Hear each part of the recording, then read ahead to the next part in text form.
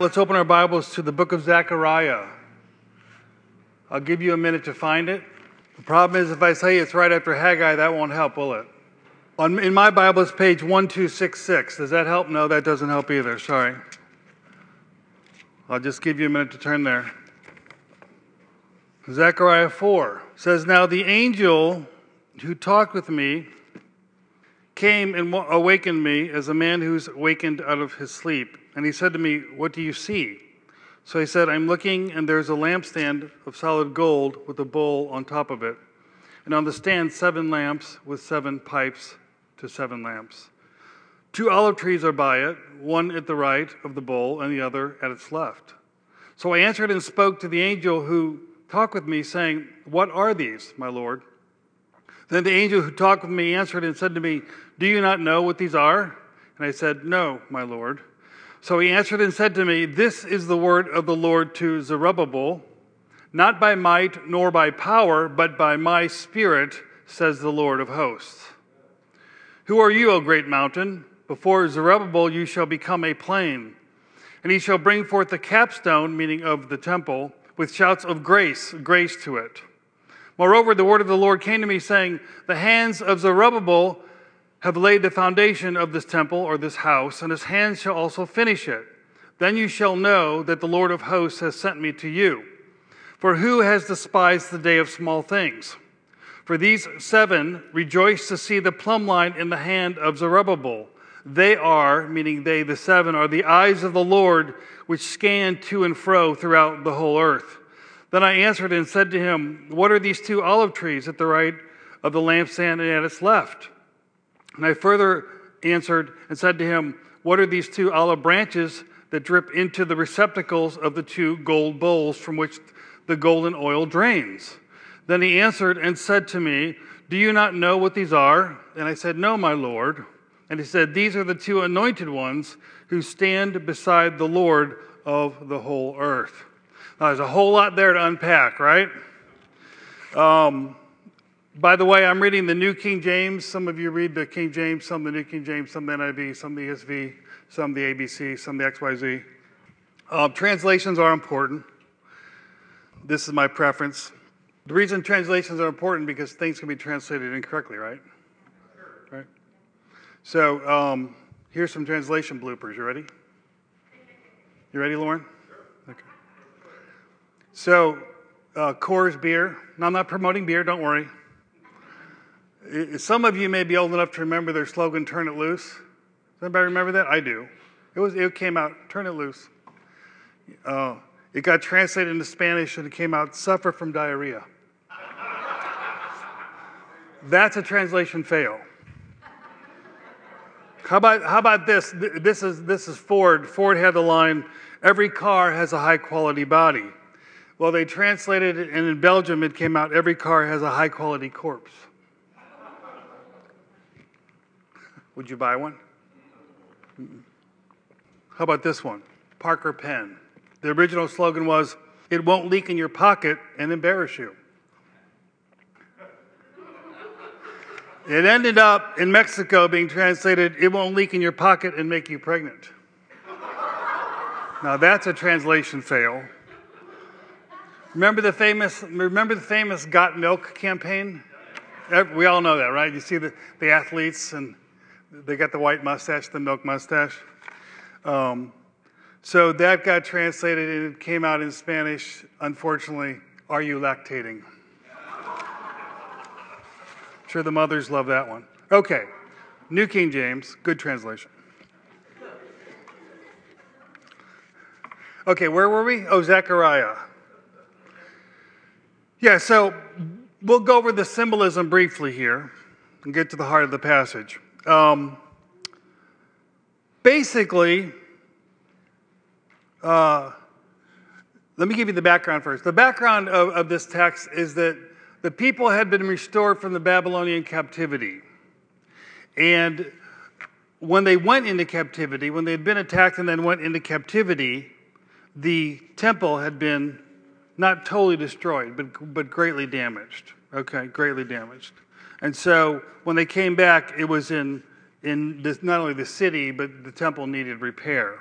So the talk here, the references here to Zerubbabel laying the foundation and the plane and the plumb line, this is all about rebuilding the temple that had been destroyed.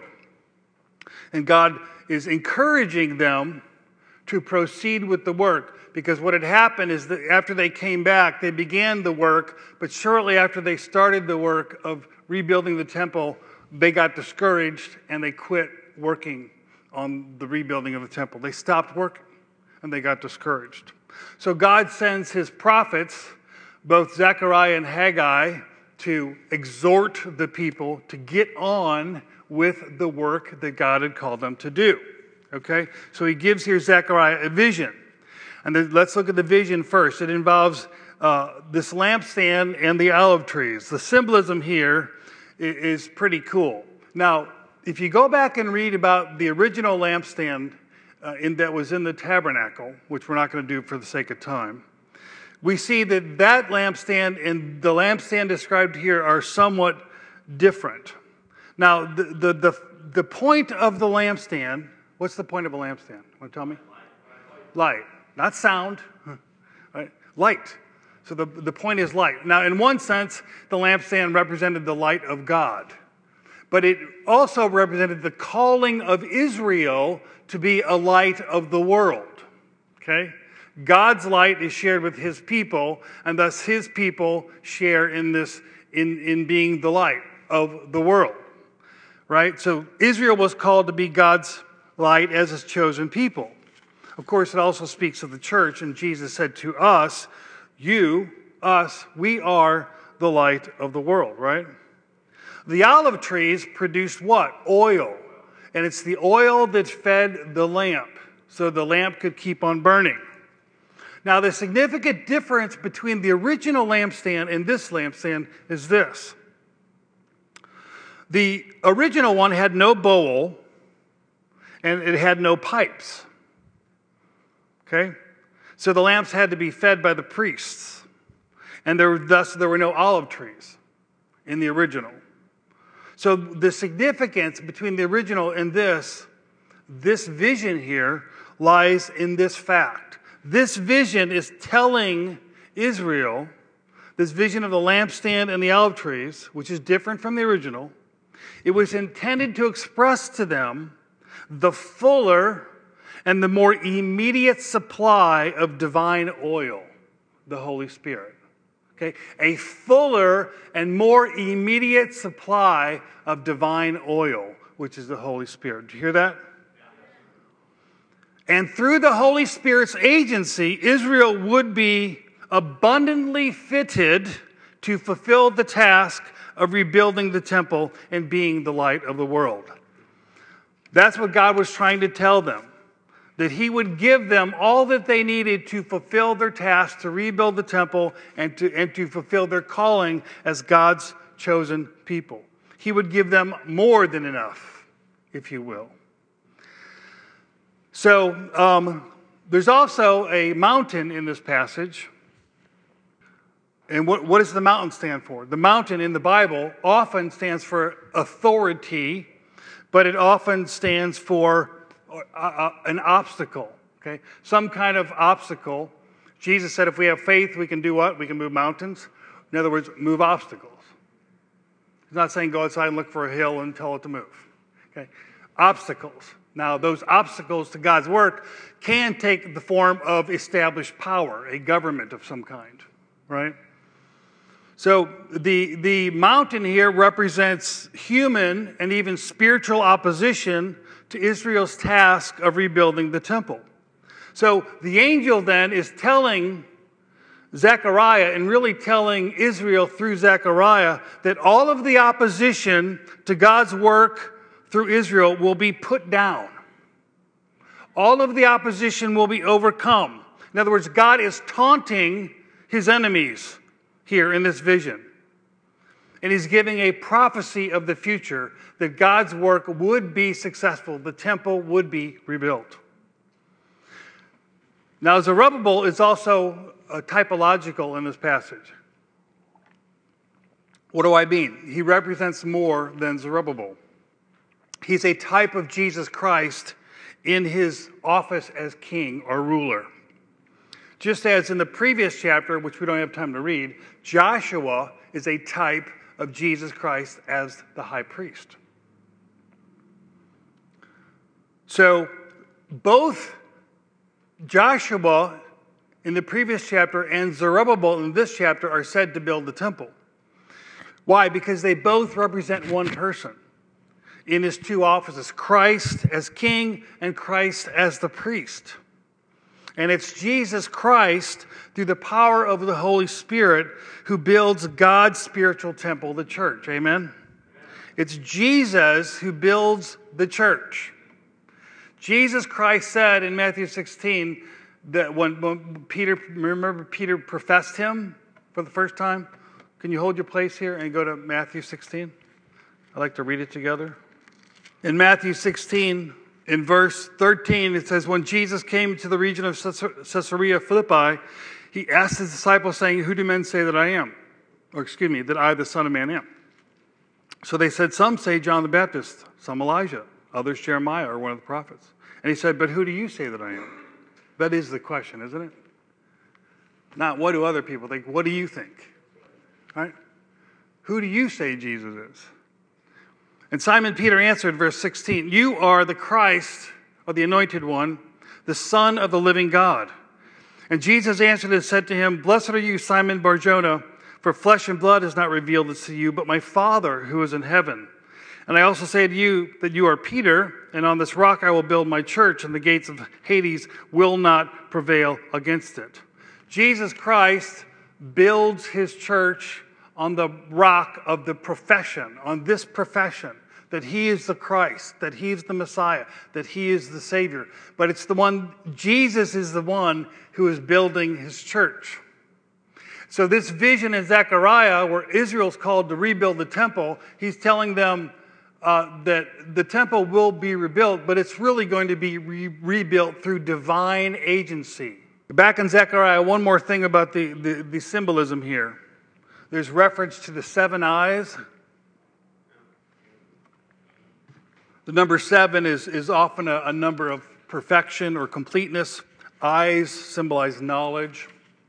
And most commentators would agree that the 7 eyes here are not literal, of course. They're symbolic of God's absolute wisdom and omniscience. That he's aware of everything. That means God is telling Israel, I'm well aware of the opposition to the work. I'm well aware of your discouragement. I'm well aware of your need, what you need to fulfill this task. I'm well aware of this because I know all things. I see all things. So to sum up the vision before we apply it, God revealed to them 3 things. 1, that the success of his work depends on the Holy Spirit. We need a lot of amens to that. Amen. The success of God's work depends on the Holy Spirit. Jesus said, apart from me, you can do what? Nothing of eternal value. Now, you can do a lot of things. You can build a company, you can build a church, you can build all kinds of things. You can do a lot of things. But in terms of its eternal value and eternal significance, you can do nothing. Only God can do the real work. Only the Holy Spirit can do the real work. And this is what God is telling them. He's saying, I'm giving you a fullness of the Spirit. That's what this lampstand. I'm giving you this oil and lampstand. I'm giving you a fullness here to do the work. And it doesn't depend on you. It depends on the fullness of my Spirit. The second thing he's telling them is that opposition to the work is futile. Because, number 3, success was guaranteed by God's power and by God's presence. That is the word that God was giving Israel so that they would be encouraged to rebuild the temple. So let's apply these to ourselves briefly. Number 1, the success and the power of God's work depends on the Holy Spirit.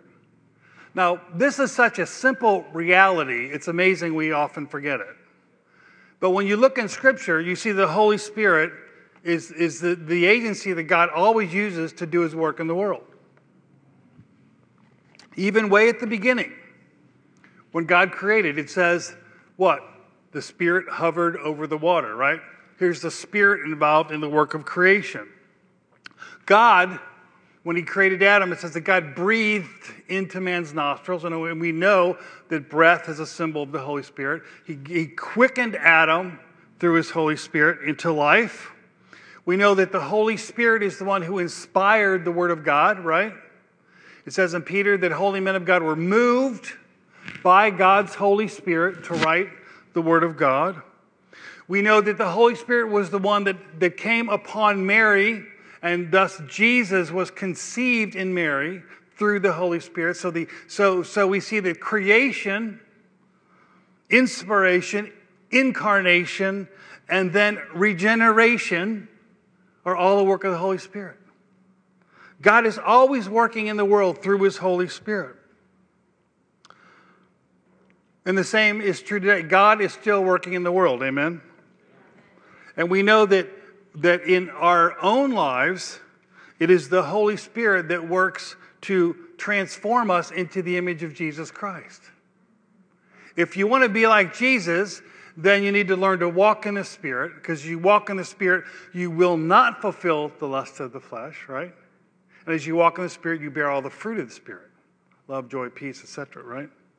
So God works holiness in his people through the agency of the Holy Spirit. God doesn't save us and then say, okay, straighten your life out.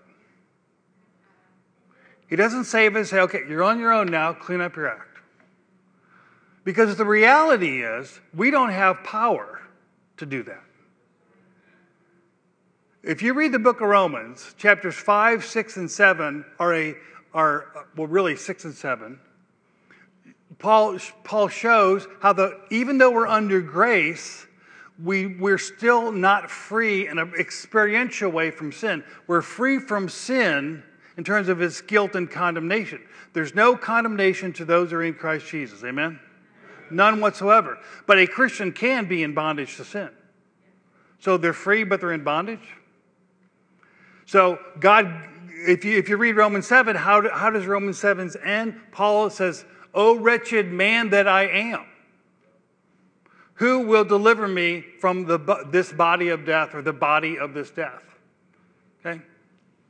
It's a cry of despair. It's a cry of a man who tries to be holy apart from the power of the Holy Spirit. And it leads to despair. And so many people that walk away from the faith, walk away, and it's because they get to that point. They get to where it starts getting hard. And God will let you get to that place. God will let you get to the end of your rope.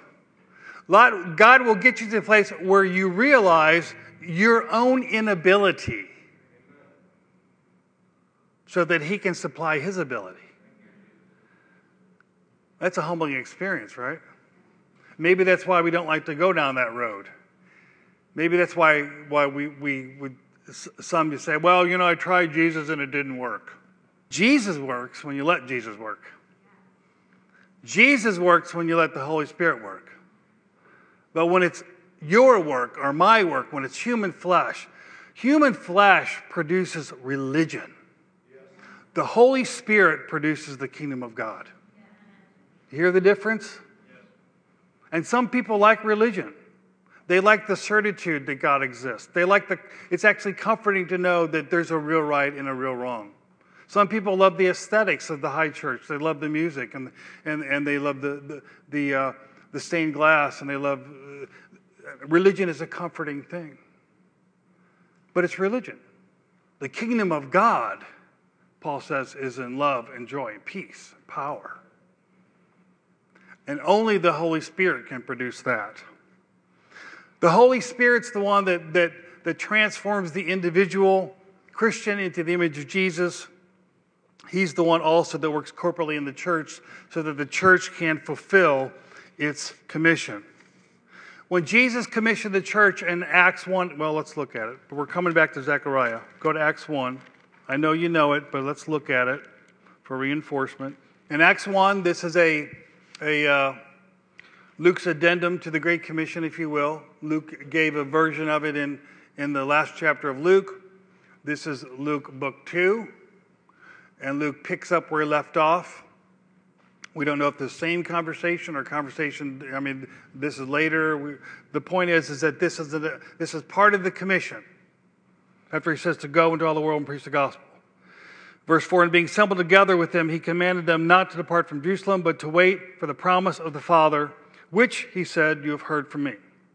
For John truly baptized with water, but you should be baptized with the Holy Spirit not many days from now. Verse 8, but you shall receive power when the Holy Spirit has come upon you, and you shall be my witnesses, or be witnesses unto me in Jerusalem, in Judea, and Samaria, and to the ends of the earth. Jesus reiterates here that in order to fulfill the calling as witness, whether that's individually or corporately as the church, we need the power of the Holy Spirit. Just as in the vision, God is saying, if you're going to rebuild the temple, you need a full supply of the oil, a full supply of the Holy Spirit to be the light of the world. The same that was true of Israel then is true of the church now, even more so now. Building a temple is hard work. Saving a soul is impossible. No one can save a soul. Only God. You can be the best apologist in the world, the best evangelist in the world, have the best arguments. The reality is, apart from the Holy Ghost, the soul cannot be saved. Because He's the one that regenerates the Holy Spirit. The human spirit. He is the one that saves. So in order to be witnesses, we need the Holy Spirit working in us and through us. Amen? The success of God's work, whether it's in us for sanctification or whether it's through us for service, is dependent on the agency of the Holy Spirit. Salvation, sanctification, service are a product of the Holy Spirit. Human willpower is not sufficient to produce either holiness, happiness, love, or sacrifice. Paul said, in me, that is in my flesh, is no good thing.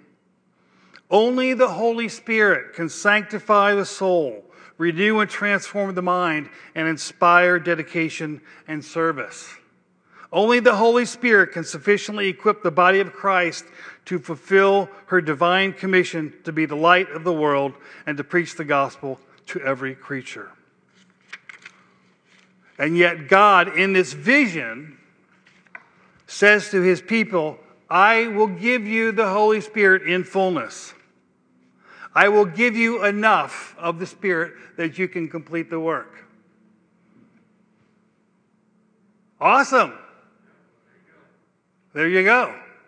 God has given the church, God has given His people everything that they need through the power of the Holy Spirit. That's what He's saying. And that's why He says, number 2, that opposition to God's work is futile. He says to the mountain, who are you, mountain? Who are you, opposition? Who are you, obstacle, in light of the power of God through His Spirit? Is there a human power greater than God? Is there a spiritual power greater than God? If we take this the power of man and the power of the devil and put them together, are they greater than God? There is no power greater than God. So if God has a work to be done, those who oppose the work are opposing God. Their opposition will be futile. One person believes it. Anybody else believe it?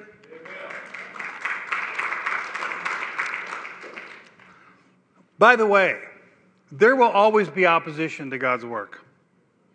There won't be opposition to churchianity. I don't even think there's a lot of opposition to Christianity. But there's opposition to Jesus, and there's opposition to truth, and there's opposition to the fullness of God's Spirit. And there always will be. From the very beginning, the opening, the 3rd chapter of Genesis, we only get 2 chapters of the Bible, and all of a sudden, the devil's there. That's all you get, 2 chapters. Boom, conflict. This is the human story. The conflict between good and evil. So we see Satan in the garden attacking God's plan. We see all throughout Israel's history, enemies coming against them. We see the persecution of the prophets. We see the slaughter of the infants by Herod. We see the crucifixion of Jesus Christ. We see the persecution of the early church. All throughout Scripture and all throughout history, we see there's always been opposition to God's truth and God's Spirit. Always. However, by the way, because of that, we shouldn't be surprised when there's opposition. I mean, I want things to go smooth. But they won't go smooth if I'm really doing God's work. Because the enemy doesn't want God's work accomplished. And the enemy is a real personal agent called the devil. He is real. His demons are real. And they will attempt to thwart God's work in your life, in your heart, but also not only the work in you, but the work through you. The devil doesn't want you leading your friends to Jesus Christ. That's why when you know you should talk to them, you all of a sudden you panic. It's irrational. It's fear. It's demonic. Because the enemy wants to shut up the church, keep the church quiet. The church that has a true gospel, the gospel that saves the soul. Not the other gospel, not the American gospel. I read about a pastor in Nashville, south of Nashville, who came out in support of gay marriage, and it was a big, And he said, I'm going to move my church to Nashville because I think people there are more open-minded. Well, that is the mentality, right? Let's put the church where people are open to conformity to the world. What did Paul say? All those who live godly in Christ Jesus will suffer persecution. That's what he said. Holiness cuts, man. It cuts. Paul says we're a savor of life unto life or of death unto death. It depends on what people smell. Some people smell you and they smell life, and that draws them. Some people smell you and they smell death, and that repels them. Hopefully you've experienced hatred for Jesus.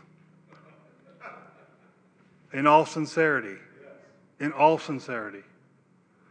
Hopefully people have mistreated you for Jesus. Because if not, you're not speaking up for Jesus. You're not an aroma of life and death. I've had people say to me, I knew there's something about you, and they say that in a positive way. And it's been, they could sense the Holy Spirit in my life. And I've had other people say, I know there's something about you, and that's why I don't like you. We should be both life and death, right?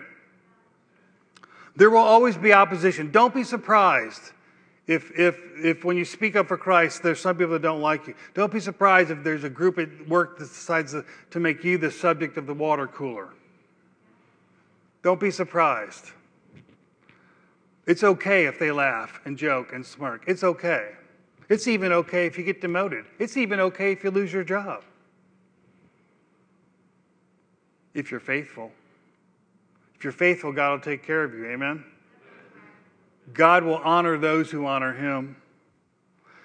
And the beauty of this passage is that ultimately, regardless of opposition, God is saying to his enemies, through Zechariah, it's all futile. You can't defeat God. God is saying, my work is energized by my Spirit. My work is accomplished ultimately by Christ. That's the Zerubbabel there. And it is protected by my wisdom and providence. God's work is energized by his Holy Spirit. That's the oil, right? In the temple that's feeding that lampstand, right? And that lampstand, we know, is God's people. And we know in the New Testament, the lampstand's the church. Because it says in Revelation, Jesus is walking amidst the golden lampstands. And when John asks for an explanation, he says the lampstands are the seven churches. So the lesson here God's telling his people is that everything that we need in gifts and grace in order to do God's will be supplied to us by the Holy Spirit. Therefore, opposition is futile. The world's power at its mightiest is weak, and the church's true power at her feeblest is omnipotent. The power of God's Spirit is the only power that truly exists in the world.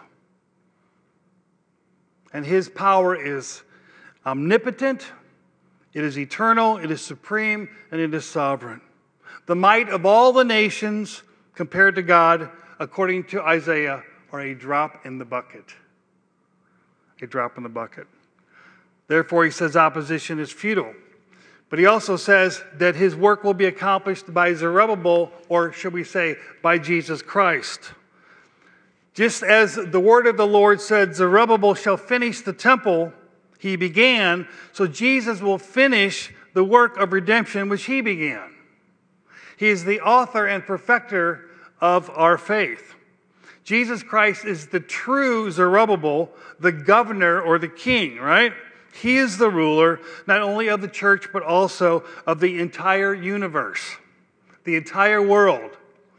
Listen, when Jesus gave the Great Commission, he prefixed it with the statement about what? His sovereign authority. All authority in heaven and earth is given to me. Therefore, go. In other words, it's mine. Go now, reclaim it for me, because it's mine. Just as Israel was to rebuild the temple, we are to reclaim what Jesus bought through his redemption and his work on the cross. And he is the one that, through the agency of the Holy Spirit, will build his temple.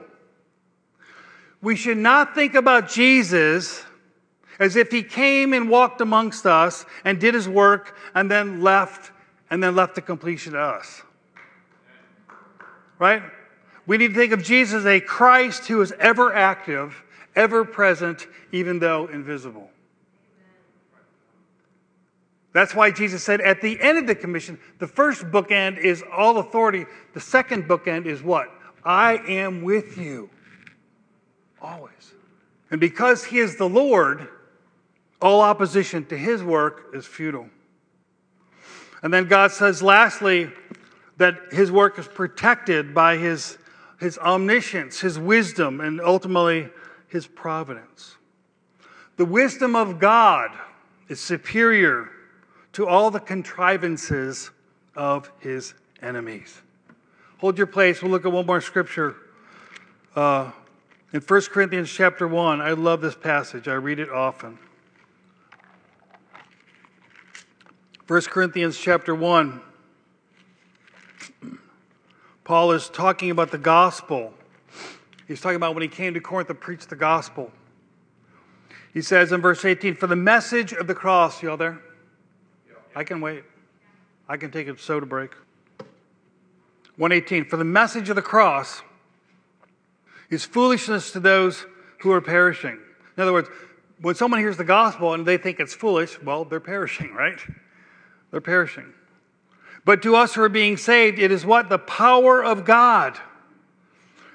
For it is written, I will destroy the wisdom of the wise and bring to nothing the understanding of the prudent. Where's the wise? Where's the scribe? Where's the disputer of this age?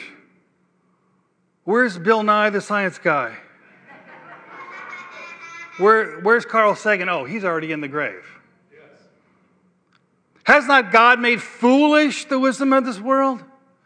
For since in the wisdom of God, the world through wisdom did not know God. This is heavy. Because what he's saying here is that God, in his plan, has designed things in such a way that people don't know him by wisdom. Human wisdom, human speculation, human philosophy never gets people to God. It pleased God through the foolishness of the message preached to save those who believe. When you think about the gospel, you walk up to somebody and say, 2,000 years ago, some obscure Jew died on the cross for you. And if you believe that, hey, you're going to heaven. That's crazy. I mean, it is when you think about it. The message is crazy. The Jews request a sign, the Greeks seek wisdom. But we preach Christ crucified, to the Jews a stumbling block, to the Greeks foolishness. But to those who are called, both Jews and Greeks, Christ, the power of God and the wisdom of God. This is the key, because the foolishness of God is wiser than men, and the weakness of God is stronger than men. The wisdom of God, even in its most weak form, is greater, stronger than all the wisdom of the world. And God loves to flip things on their head, so to speak. He says to the wise people, oh, you're wise? Okay, you can't know me. You have to become like a little child. A little child. I had dinner with the Stevens and the Loneys at their house, and the kids we sat out in the backyard. It was a nice evening and barbecued. Actually, I didn't barbecue, but someone barbecued. Lauren did all the work. Kids were playing, kids running to the kids playing in the pool, kids going down slides, kids just being little children. And I told one of the Stevens girls that if she counted all the freckles on her nose, I'd give her a sucker for every freckle. She probably went home that night. 1, 2. Jesus said, become like that, and I'll let you in the kingdom of God.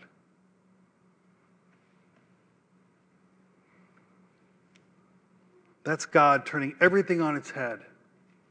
Everything we humans value in terms of power and prestige and all of these things that we value, that give us esteem, and that we think gives us honor in the eyes of others. The Lord says, all of that, strip it all away. Come in as a little child with nothing.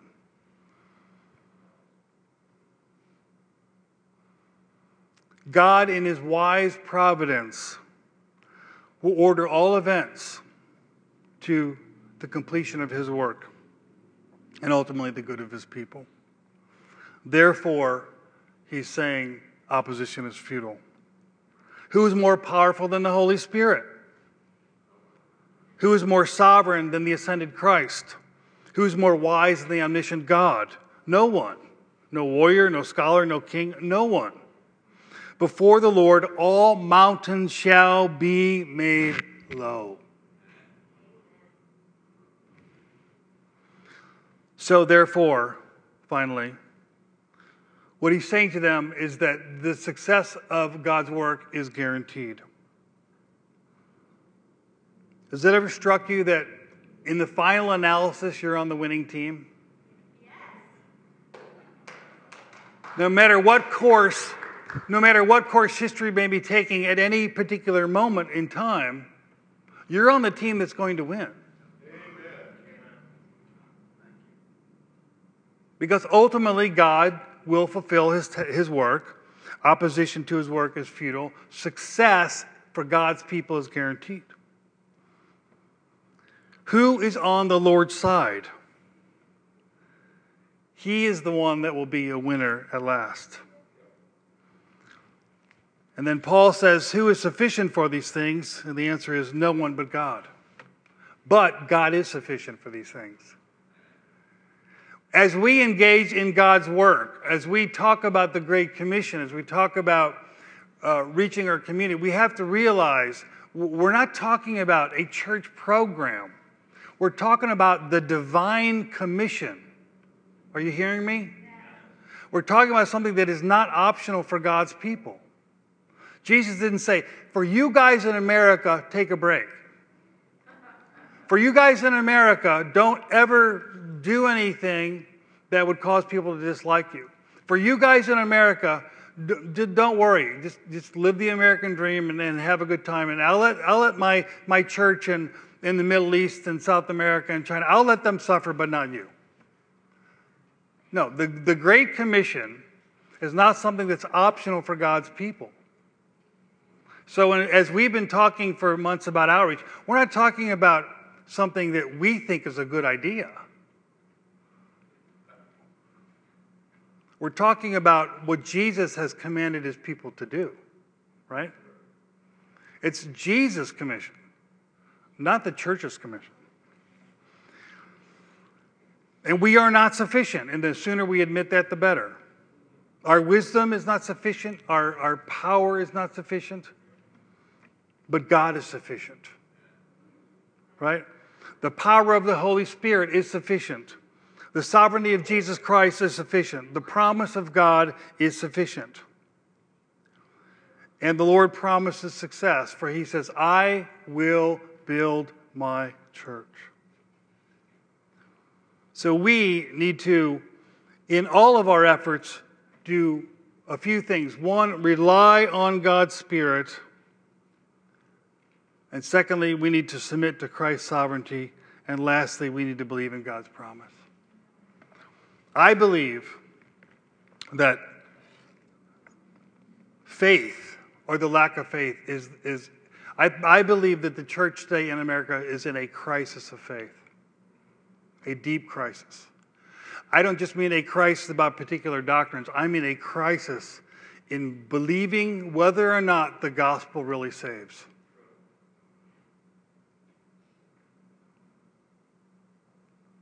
And that's why some churches will grow and some churches won't grow.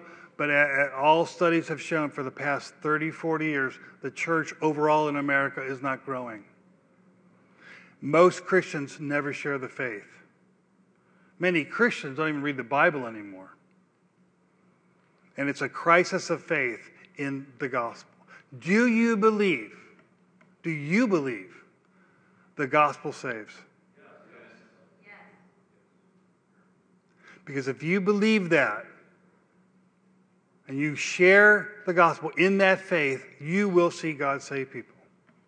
And if you're rejected, if some people don't like you, that's okay. Because the people that you lead to Jesus are going to love you. They're going to love you. Let's stand and pray. Lord, I thank you that we could come together today only because your gospel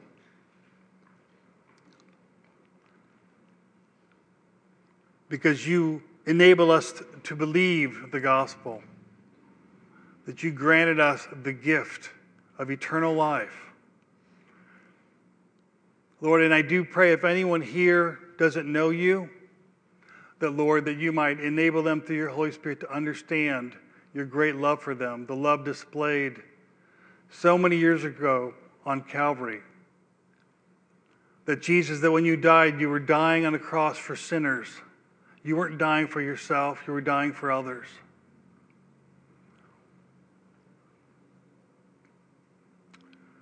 And Lord, I pray that they would understand that if they put their faith in you as their Savior, they can receive the gift of eternal life this very day, this very moment. And Lord, I also pray for us, your people, that we would have faith in your gospel, faith in your Holy Spirit, faith in your sovereignty, faith in the success of your work, because you are God. And we thank you that you have called us to be the light of the world. What a privilege that is.